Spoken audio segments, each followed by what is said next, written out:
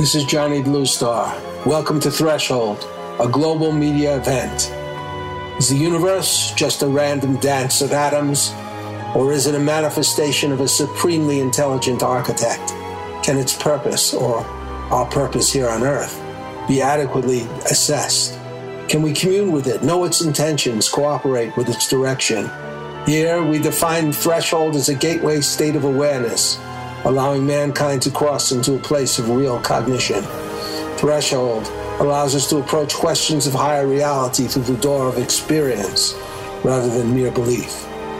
Welcome to Threshold, where we tear away the veil from commercial media, bringing our audience and participants into another realm of reality and enhanced communication.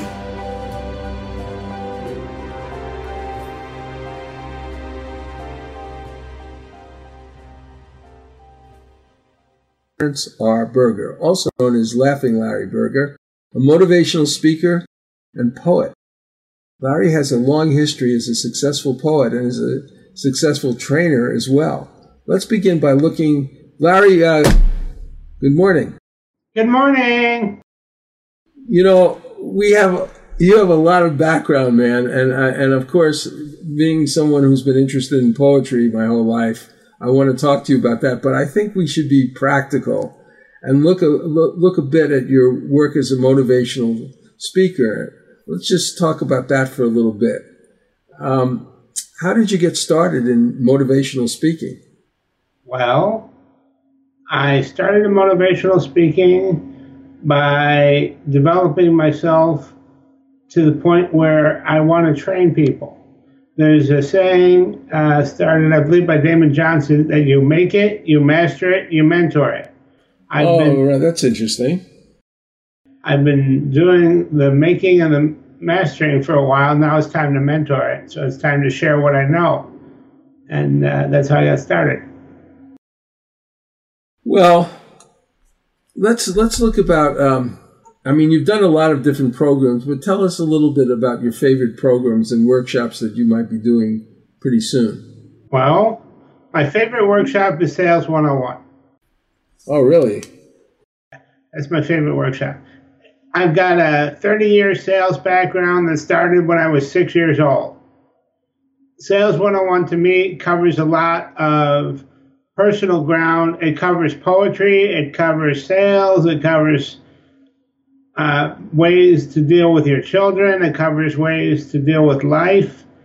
And I deal with a lot of the stuff in it that is very important to me. So it's my favorite program. Well, can I tell you a little story, though?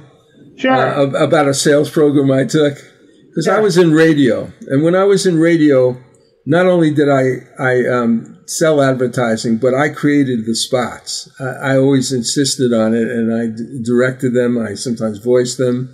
I wrote them and all this. So we had a sales conference with this outside sales expert. So this guy sits around and he gives 100 different closes. And when he's finished with his spiel, I said to him, hey, what about the advertising that you're doing for people and the results? From the advertising, the commercials, what we do when we sell radio. And the guy who was in charge, the general manager, interrupted and he said, well, you got to understand, Johnny, we're all criminals here. So he said, we are like confidence men because we don't really care that much about the commercials. So I found that to be absolutely disgusting, but I'm sure that's not how you look at it either, right? I mean, poets are the ultimate salespeople. Yeah. They sell ideas. They help people make the connection. Sales is all about the exchange. It's about trading what you want or what you need to get. It's like teaching your kids to eat their vegetables. It's a sales call. Yeah. Getting your woman to marry you is a sales call. That's Sales 101. Yeah, that's true. Well, tell me about your program. How's it structured, so to speak? Well, we go through the basic parts of a sale, open, pitch, close. We go through with the definitions of a sale. What is a sale? It's the exchange factor. And we take a arts view of it, and that the valuation for an artist is a bard's tale is worth a portion from the table, and a poet's song is worth a cup of wine.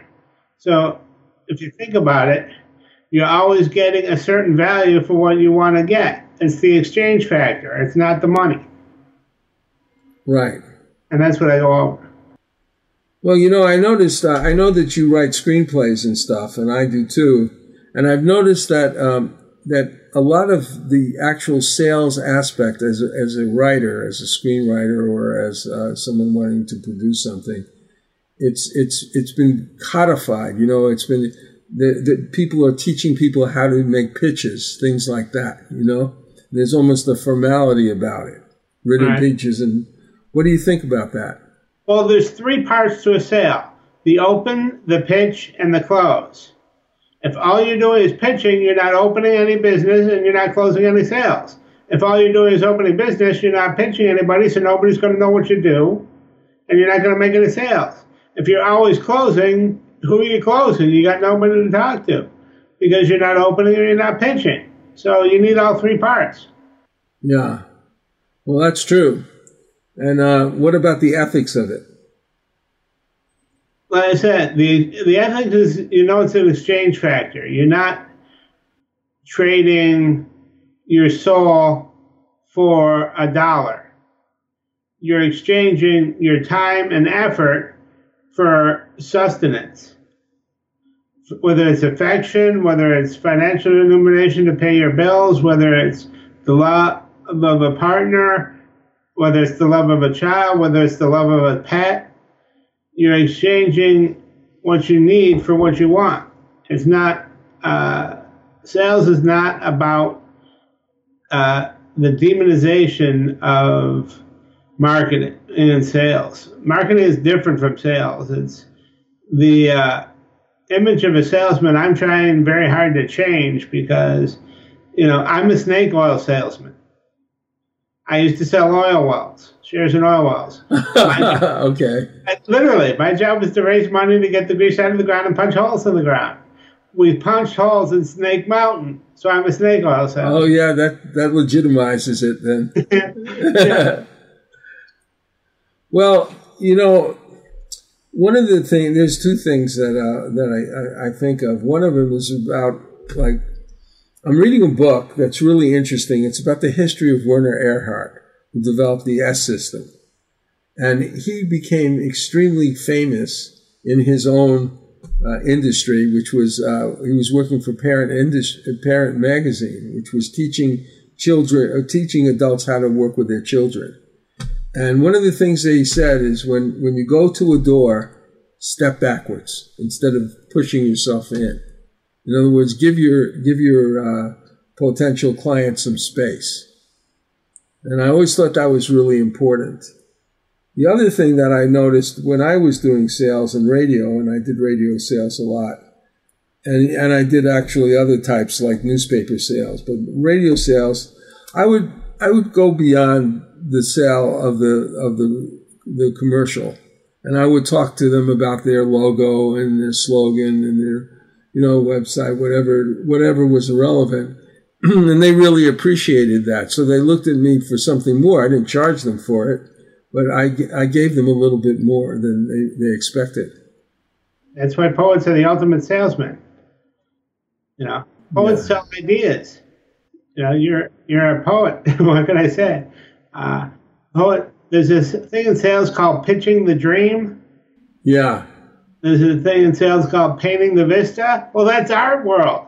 You're painting a vista. You're just using words and pictures and images created in your sales pitch to do it. That's straight out poetry, John. Well, one of the things I remember, I worked for something called Wonder Cuts. This guy, I tried to deal with him. I made 20 calls on him.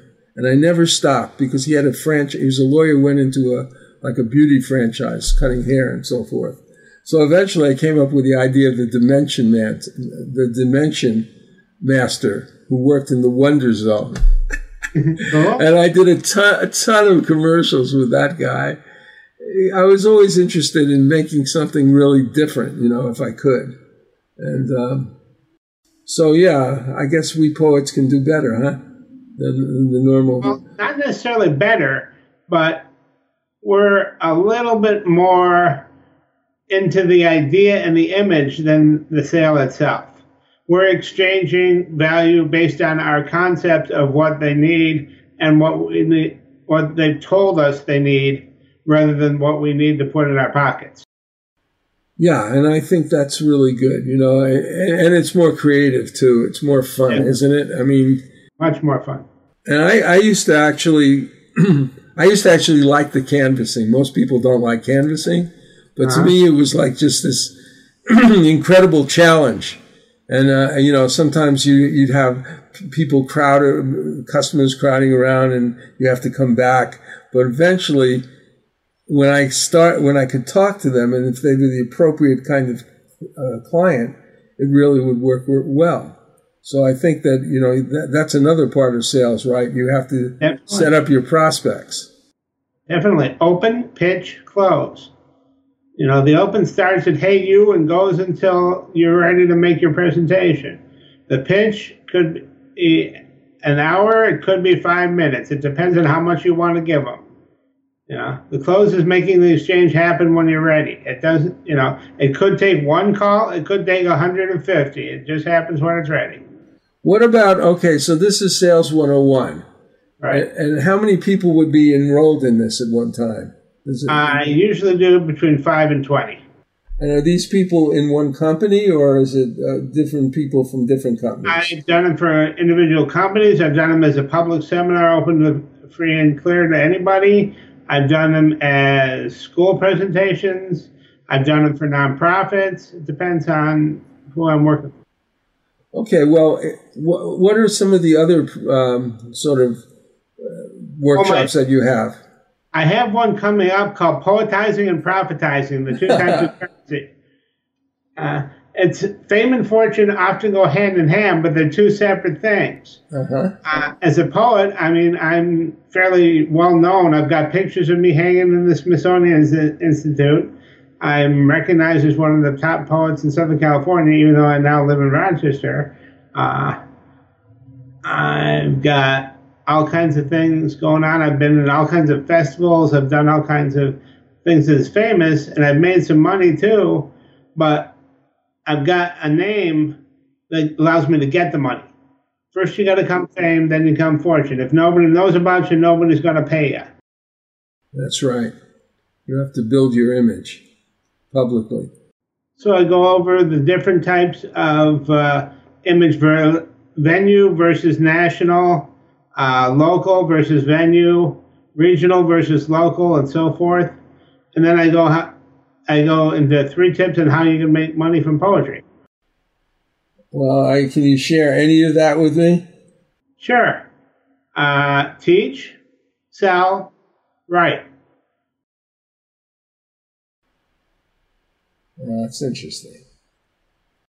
Well, what about anything else that you're planning on doing immediately? Any other workshops? We've got another one coming up called The 3 Cures for the 800-Pound Phone Syndrome.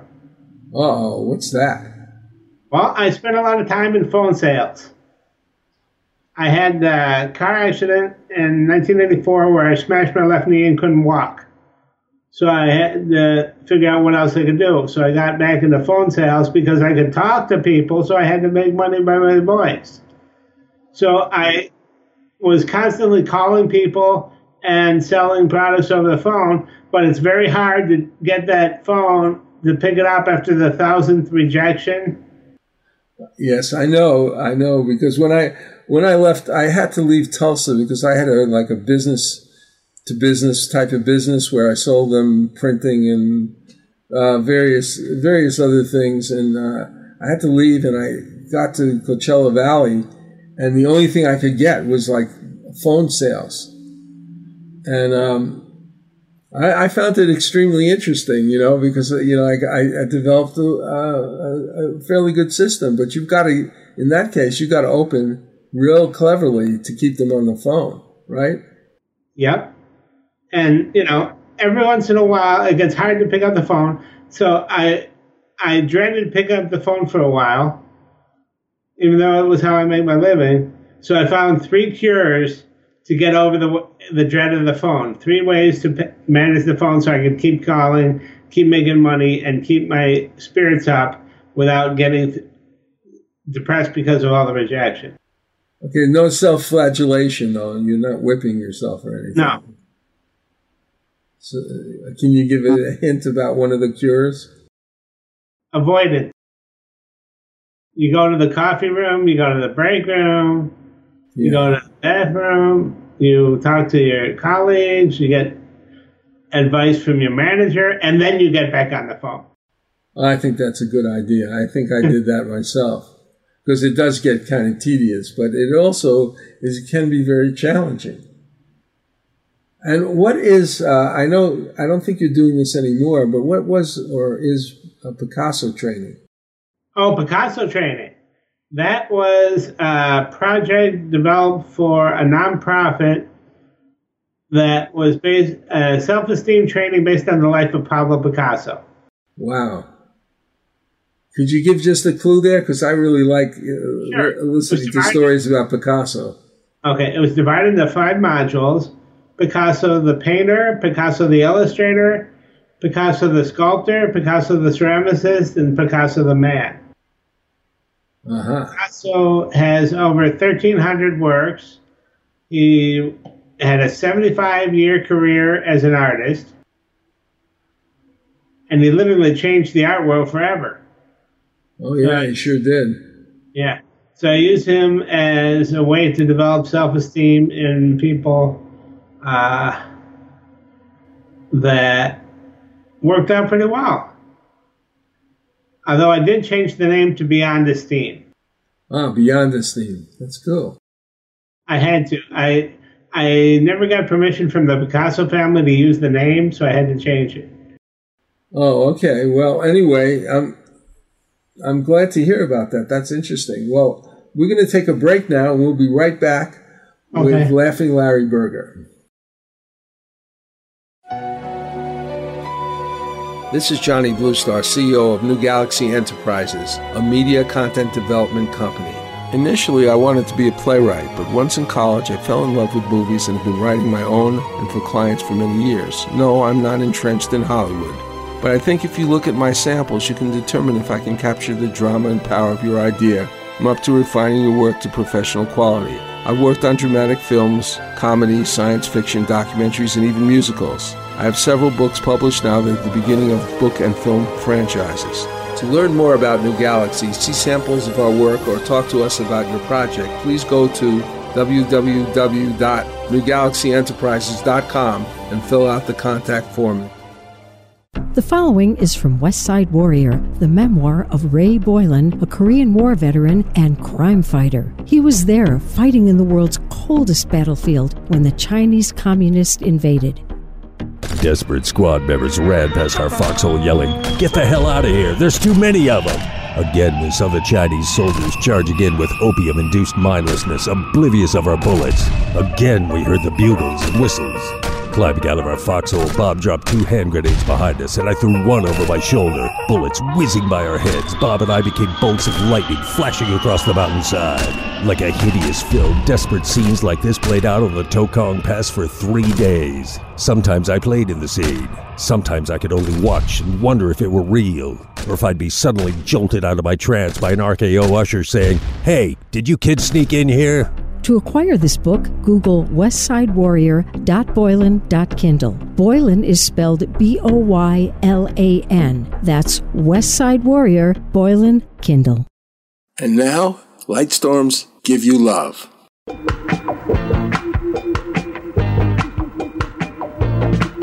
I was born with money and golden toys, never had to beg or borrow. You've run my life so perfectly, these 16 years of sorrow.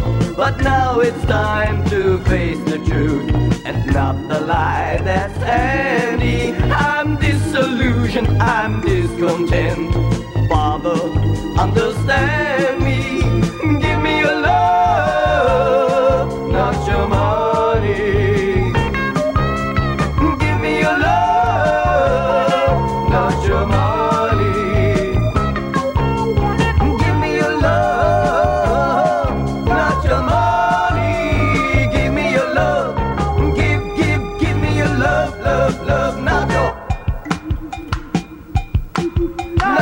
money.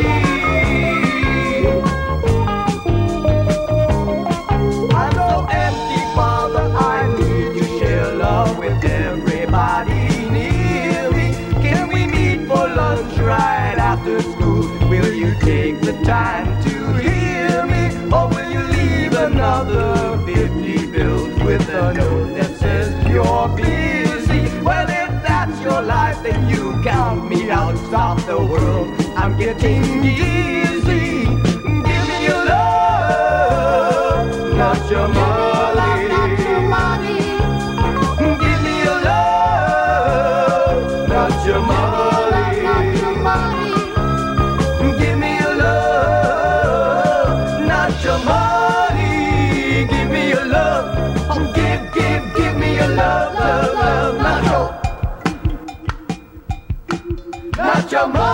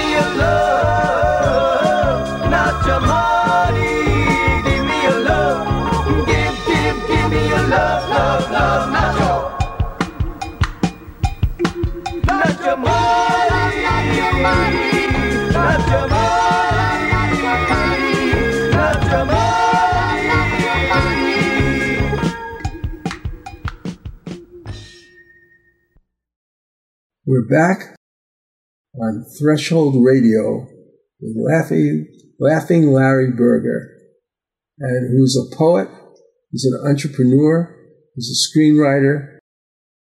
He's had experience with selling oil well potentials. I don't know if there's anything he hasn't really done. He ran a Baskin-Robbins franchise. I think that he has done. He may not actually be just one person. He may be several people. I'm not sure, because he may be able to duplicate himself in several places at once, or by location. But anyway, in terms of being a speaker and developing workshops, did you do anything as a youngster that might have led you down this path? Well, I did help my father with his multi-level marketing businesses. Aha. One of the things that shaped me when I was young is I was in a car accident. I was crossing the street and the car turned in and hit me. And I spent 3 weeks in the hospital. My grandfather wound up in the room next to me because he had a bit of a heart attack when he saw me on the news. And that really changed my life. It got me to the point where I became, I want to say a nowhere kid. I felt my life wasn't going to go anywhere, and I could never have any friends, so I got out of it by getting friends and talking to people and motivating them. You know, you told us part of the story. I know we all have moments that define our future lives and careers, often a kind of wake-up call, like the first time you had an accident. But the fact is, you were not involved with just one accident. You were involved in like 9 car accidents, 8 of which should have killed you, right? Right. Now, what on earth happened to you? I mean... Let's see. That was the first one. I was 3 weeks in the hospital, all kinds of bloody mess. And most of the others were cars turned in and hit me when I was crossing the street. One car T-boned me, and the destroyed the car. I wound up in another accident where I bounced off the hood of the car and landed on my left knee. Haven't been able to walk right since, but I'm still kicking, so. Well, you know, I had a car accident where I was at a red light perfectly legally, and a truck crashed into the back of our car and destroyed the car. And of course the guy told me he had insurance, but he didn't, and so forth. But the thing about it was that it really traumatized me, even though I wasn't responsible for it. It took me a long time to be able to drive really again in a normal way. I'm still not completely there. So that, I think these things can be very traumatic, right? Definitely. You know, I didn't drive for 20 years either. I only drive now because I have to. I live in an area where there's no buses, so. Yeah, well, I know. I'm getting better at it. I haven't been able for a few years to get on the highway, though. Yeah, I haven't. Yeah, I'm with you on that. I haven't gotten on the highway in like 10 years either. Well, besides those, do any of your life experiences stand out as particularly formative? Yeah, when I was with the oil and gas company. That's where I really learned how to train sales and how to express what I knew and ways that help motivated people. It was my first experience with Les Brown, the motivational speaker, and some of the other people like Zig Ziglar and whatnot. And I got Les Brown's Live Your Dreams tape, and he says he became a speaker because he was in the middle of workshop, listening to somebody talking. He says, how much does he get paid for this? He goes, $50,000. He goes, I know I can do this. Well, that is a good motivator. I think I feel like giving a speech right now. Yeah. Well, you know, you talked about the sales stuff that you did, and you've talked a little bit about the oil sales, but you've done a lot of sales. Why don't you go over a little bit of it? Okay, well. Not just sales, but businesses where you sold. I've sold everything from toner to toothpaste and applesauce to oil wells. I spent 17 years selling my own poetry books and CDs and going to tours and booking people for festivals and showcase events. I did a commercial for Nike once.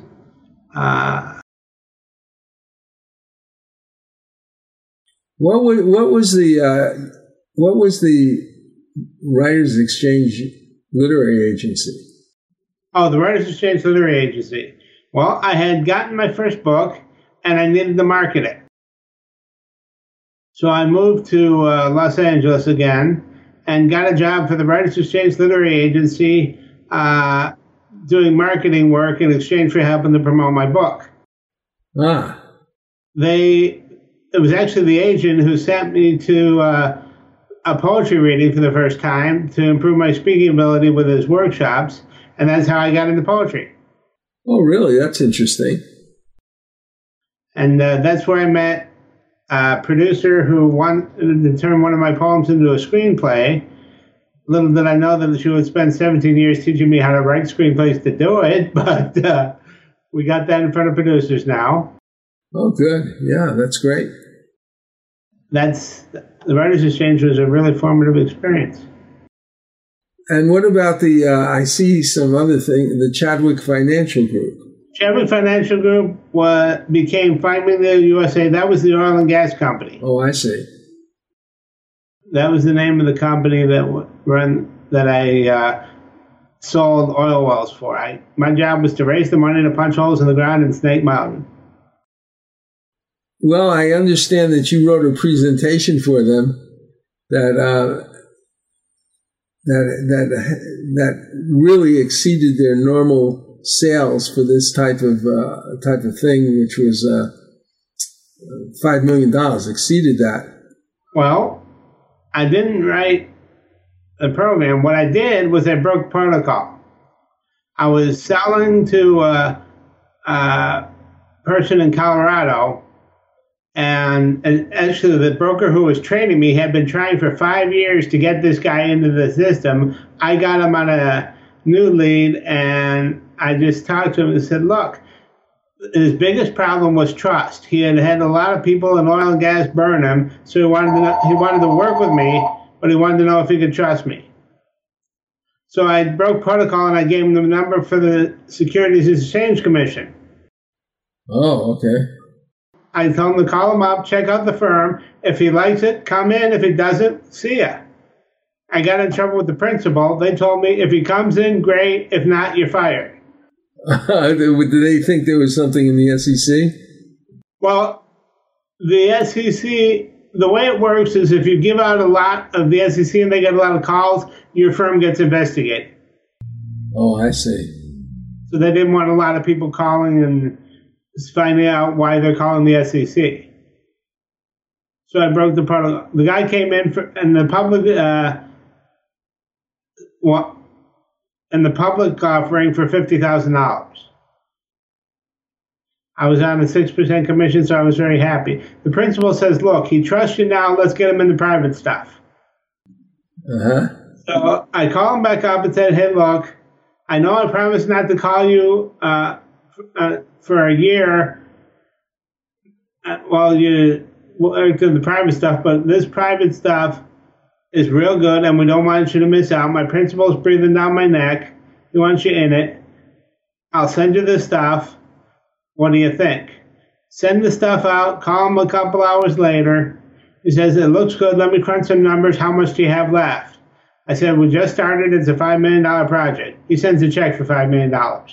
Did he make money? Well, that's good. Okay, so with all the stuff that you're doing, I know that you had another secret little training, which was in Toastmasters. And what was that like? What happened there? Poetry and presenting are two different animals. Writing poetry is easy. Making a speech is a little bit more difficult. Okay. So I wanted training to learn how to make a speech. Somebody suggested Toastmasters. So I went through the program. They have a 10-speech manual where you actually learn how to do speaking by giving speeches.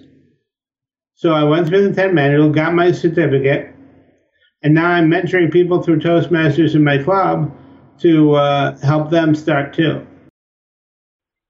Wow. Well, we're going to take a break now.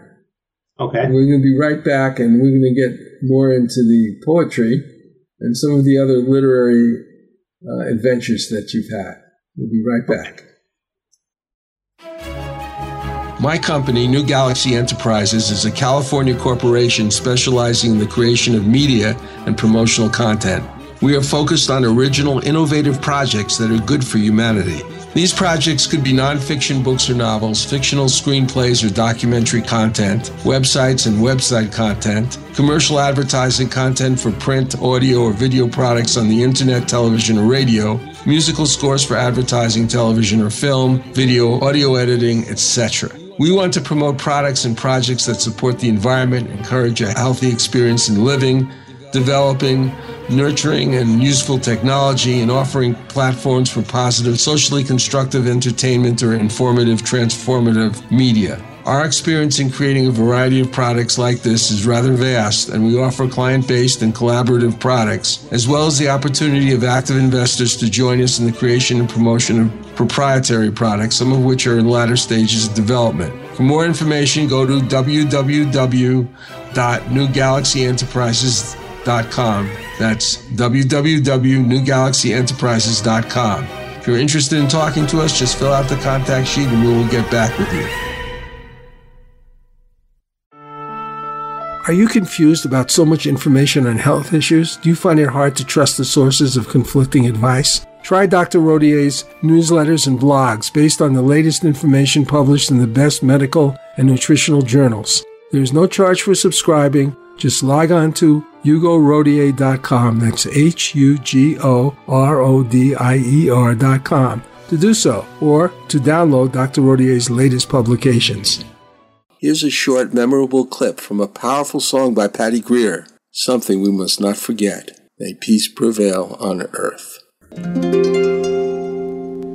May peace prevail on earth, and let the children sing.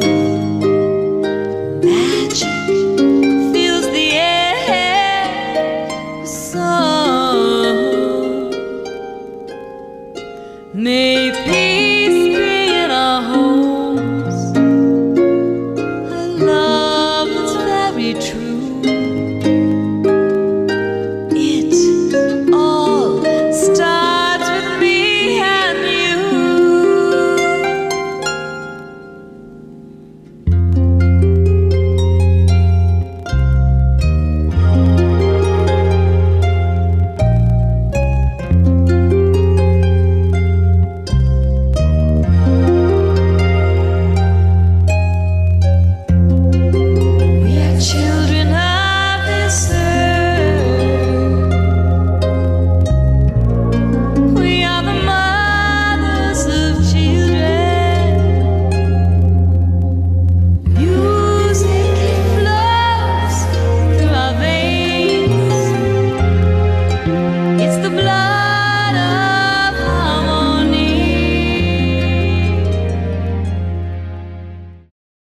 We're back on Threshold Radio with laughing Larry Berger, who is, among many other things, a poet and has actually made money as a poet and actually has created quite a different approach, I think, to the overall aspect of being a poet. Not just speaking at an open mic, not just writing it, but actually making it happen, which most poets do not do at all. Can you tell us about that? Well, I started out by attending a reading at the Midnight Special Bookstore on the 3rd Street Promenade in Santa Monica, and I fell in love. A couple of people saw me there, and one of them was a woman named Marilyn M. Murphy. She was one of the major players in the LA scene at the time, and she got me on the circuit.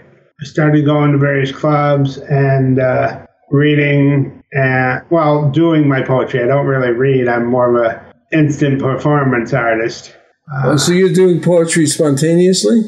Yeah. That's how I got the title of my book. It's Instant Poetry, Just Add Words. Wow, that's just amazing. That ain't easy. Now, somebody gives me a title, I make a poem on it within 30 seconds or less. Well, like we said earlier, I write sales pitches. That's all a poem is to me. It's a sales pitch. I'm selling you an idea or a concept. Your exchange is you accept that concept and take it in and say, oh, yeah. Or you give me applause. That's the sale. That's the exchange. Well, I'll tell you what. I can't wait any further. I want to hear a few of your poems before we go on. I refuse to talk about it until I hear something. All right. How about In the Life of? Okay. In days of old, when nights were bold and the minstrels carried the tune, spring flew in on robin's wing and lasted from March till June. If you had the call to make a journey north of Hadrian's Wall and found yourself in the need of renewing hope's bright spark, you simply forge a new quest and search for a nest of the bird they call the meadowlark. Now these days I find we haven't the time to listen for a seasoned song and take nary a blink to stop and think. And for one, I consider this to be very wrong. But there are those heroes, those few, those shaman sage, those for whom life is in bloom and all the world's a stage. Yes, these truly are the heroes who make sure we'll never know what it's like to lose the kiss of a breeze or an elder's weaves or the voice of the singing goose. For you have my word, it is the birds that bring the voice of the gods to man. So won't you please take the time to ask for a rhyme or write one yourself and join in the band. Okay. Let's have another. Okay, give me a title. Okay, I want you to do one about you're out on the street as a kid in Halloween and you see a pumpkin thrown on the side of the street and you go over into the pumpkin and you pull out a whole huge bag of candy. Okay. That's it. Okay. Halloween pumpkin. Frolic of evenings began in days of old. Sometimes spirits dance with happiness and sugar. And sometimes we find that life begins with a dream. Okay, is that it? That's it. That's good. So I'm going to ask you a few other things. I see that you wrote something called, I think it's a website, thepoetrysuperhighway.com. Right. What was that?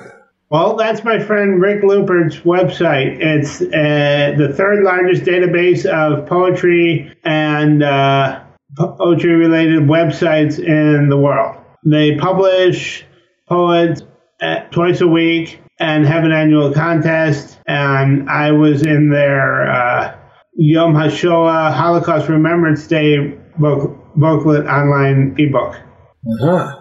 What it says here is 5/1/11 is part of their Holocaust Day Remembrance issue. Yeah, one of my poems was in their 2011. Oh, so now I'm looking at all this literary stuff that you've done, and I don't even know what to choose. But of course, since I am a fan of the Green Lantern, I want to know what the Green Lantern: A Guide for Achieving the American Dream. That was my first book. It's a self-help guide based on poetry and my experience as a lifelong salesman. I actually wrote it on the ward when I was in a suicidal depression, and it's what got me out of it. I was walking through the ward with my nurse, going to the bathroom, and I happened to see an episode of Rush Limbaugh.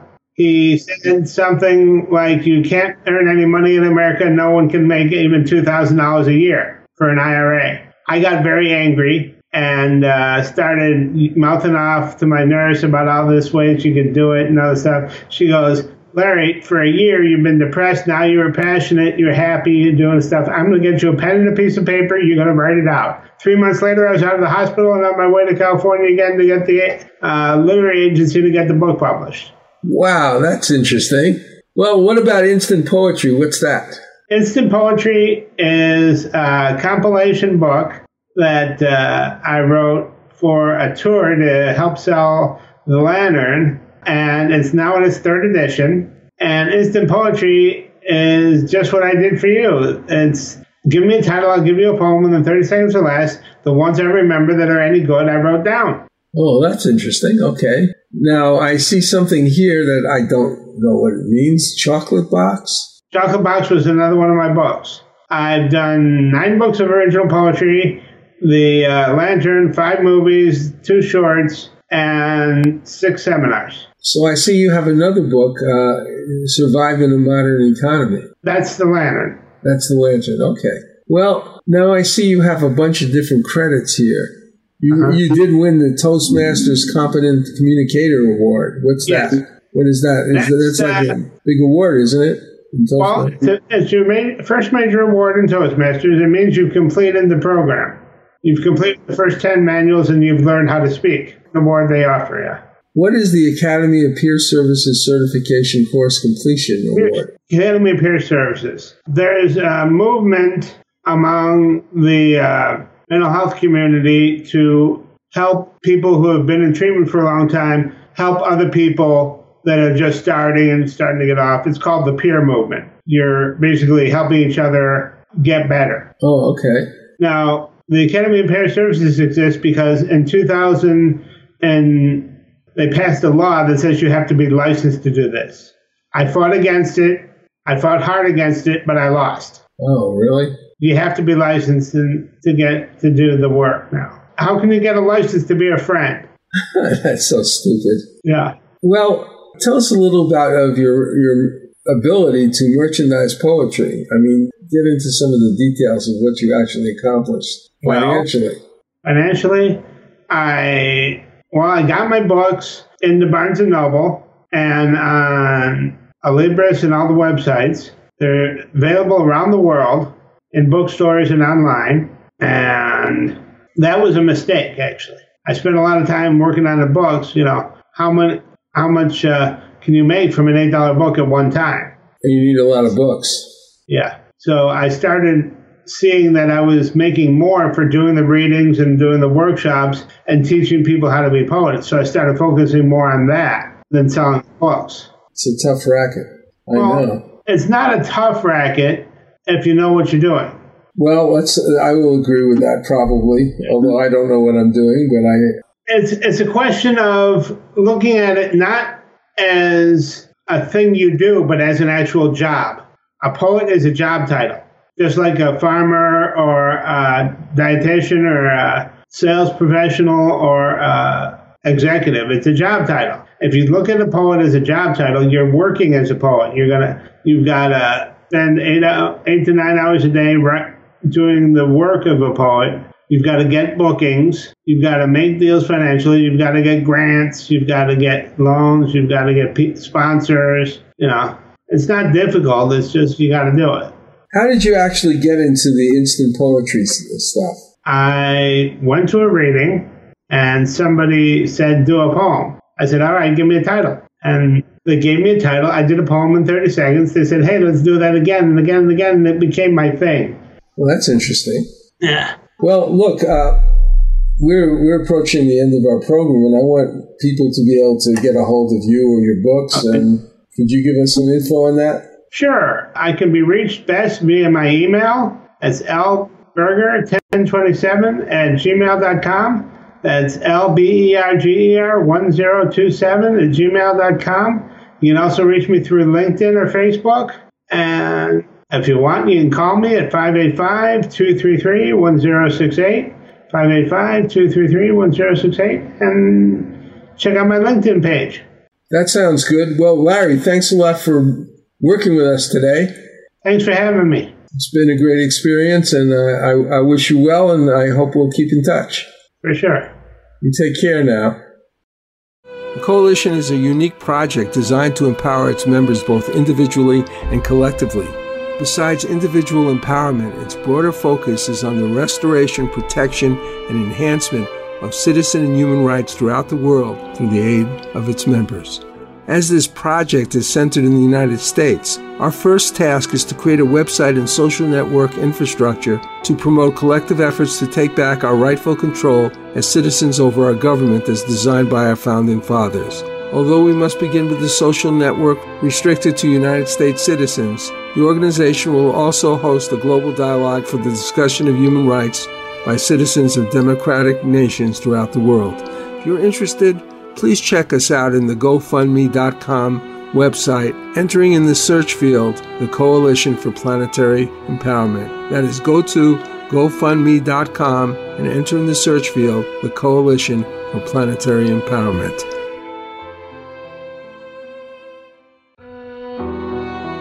This is Johnny Bluestar. Imagine a dark night. The wind is crisp and cool, the sky cloudless and majestic. Perhaps you are walking alone or with a loved one. Scattered about the night sky are thousands upon thousands of points of light. Look above you, friends of this restless planet. Out there into the night sky, unknown worlds await. Beauty behind imagination, intelligence beyond comprehension, life in its infinite forms and variations, yet all from the same seed, the same fundamental vibration. A cosmic tapestry of infinite light, yet each thread unique and indispensable. Look above you, out into the vastness of the night sky, for your destiny lies out there, somewhere among the stars.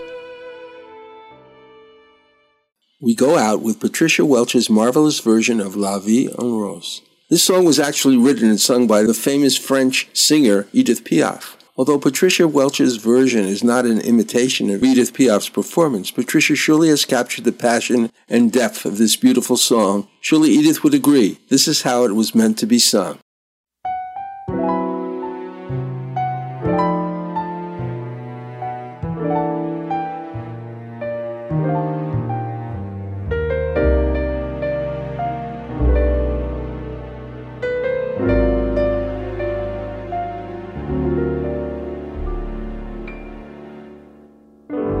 Des yeux qui font baisser la lumière,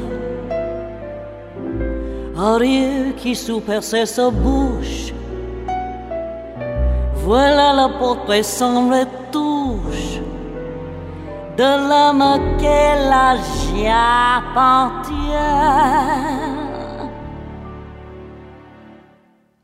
Quand il me prend dans ses bras, il me parle tout bas, je vois la vie en rose.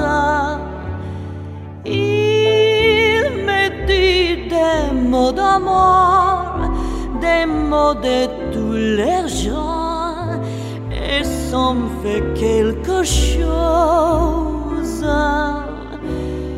Il est entré dans mon cœur où n'est pas de bonheur dont j'ai connu la cause.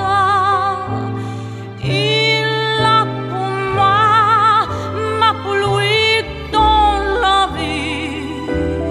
Il me le dit, là j'aurai pas la vie. Et dès que je l'aperçois, alors je sens en moi mon cœur qui bat.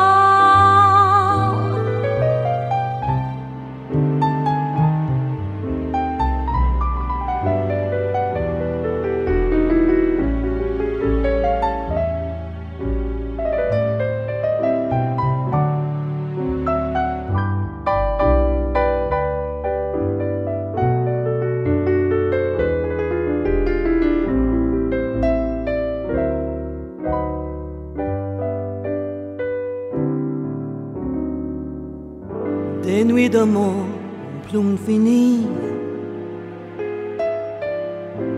au grand bonheur qui pense au place, des émuis des chars s'effacent, horaire, on a mouru. Quand il me prend dans ses bras, il me parle tout bas, je vois la vie en rose. Il me dit des mots d'amour, des mots de tous les jours, et ça me fait quelque chose. Il est entré dans mon cœur où n'est pas de bonheur dont j'ai connu la cause.